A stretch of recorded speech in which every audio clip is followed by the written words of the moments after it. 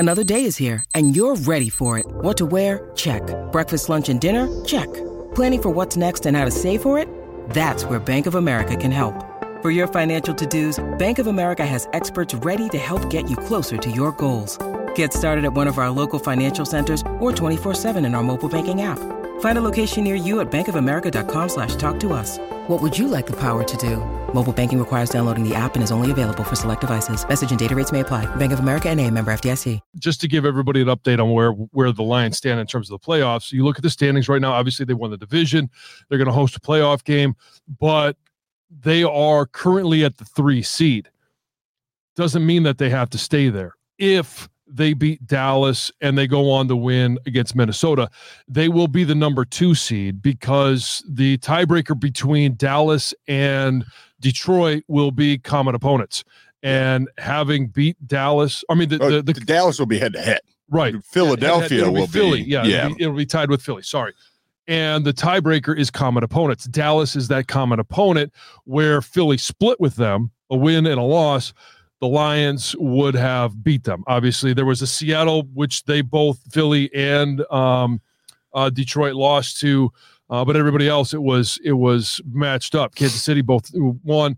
So if they win at both games, they're in the 2 seed. 100%.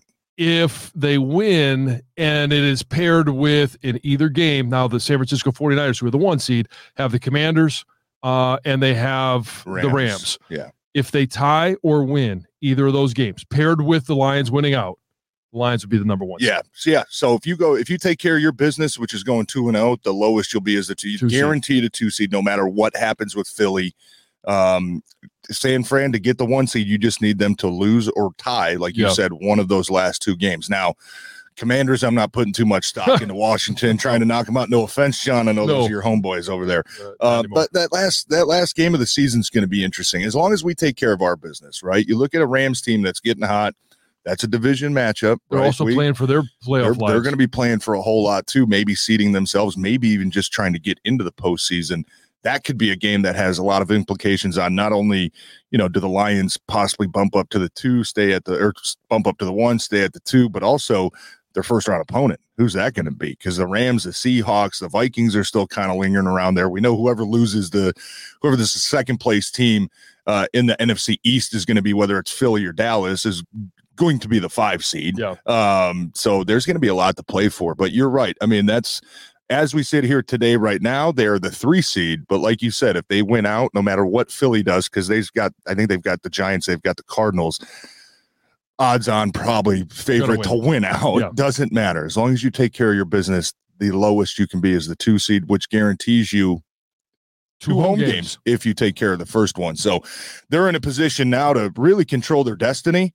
To get the 1 seed kind of looked like it was off the table a couple weeks ago. I mean, it's not that far-fetched anymore, right? I mean, but the bottom line is, and I think this team has had this kind of mindset the whole season, is that we don't really care what other teams are doing, man. Like we're taking our stuff week by week, day by day. Like we're focused on what we have to do. You know what I mean? And that for Dan Campbell to keep his group of guys in that type of mindset is very difficult in today's day and age. And I think it's very admirable to have these guys just prepared the proper way. Right. Yep. So obviously we know the big challenge this week is, hey, short week, right? Got to go to Dallas, who has won 15 straight games at home. Last loss coming week 1 last year. I think it was against Tampa Bay in Dallas. They're a very good team at home. You're obviously coming off of a major high, right, with what we saw Sunday in Minnesota. How do you find a way to regroup these guys? How do you find a way to make sure you punch home that message that that's done, right? The division's done. We got that off our back.